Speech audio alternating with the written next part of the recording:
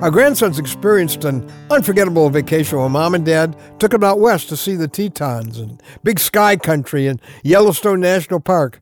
God made sure they got plenty of memories. The herd of buffalo that basically surrounded their vehicle, the moose that was right by the side of the road, that elk that posed patiently for all the pictures anyone wanted to take. But as impressive as all that was, nothing impressed him so much as this water that kept shooting high out of the ground. Yeah, you guessed it. That amazing geyser known as Old Faithful. In fact, our older guy told his mom, "I want a geyser." We're working on that. That geyser, that really is something to see. This tower of water and steam exploding out of the ground high into the air and always at the same time intervals. Well, of course. It's Old Faithful. Well, I'm Ron Hutchcraft, and I want to have a word with you today about a treasure called Faithful. Our grandson said he wanted an Old Faithful of his own. Well, so does God. Yeah, he's looking for some Old Faithfuls he can count on. The Bible makes it clear that a lot of the things we do don't really impress God much, if at all. But there's one trait that gets his attention and triggers his blessing. It is faithfulness. Like a certain geyser, always being there, always doing what you're supposed to do when you're supposed to do it. To all of us who know someone like that, maybe you're thinking of someone, those folks are the anchors of our life. To God, they're the folks he loves to reward. God expresses what he values in a man or woman in our word for today from the Word of God. It's not flashiness, it's not friendliness, it's faithfulness. In 1 Corinthians 4:2, he says plainly, "It is required that those who have been given a trust must prove faithful." Notice, he doesn't say you have to be successful. Faithful. A friend of mine said, "Ron, I think I figured out your job description. Stay pure and show up."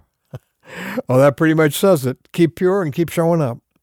Paul put it this way in his final challenge to his son in the faith, Timothy. Keep your head in all situations. Endure hardship. Discharge all the duties of your ministry. See, faithfulness is so valuable because, well, it's so rare. Today, people stick with a responsibility or a commitment as long as it feels good, as long as it's fun, until the novelty wears off, or so long as I'm being treated right or appreciated. But our Lord modeled something much more noble. Seeing your job through even when everyone deserts you, even when you want out, even when the world's against you, even when they nail you to a cross. He is faithfulness. That's why he wants faithfulness. The book of Revelation says that when he makes his glorious appearance at his second coming, he will be the rider on the white horse who is called Faithful and True.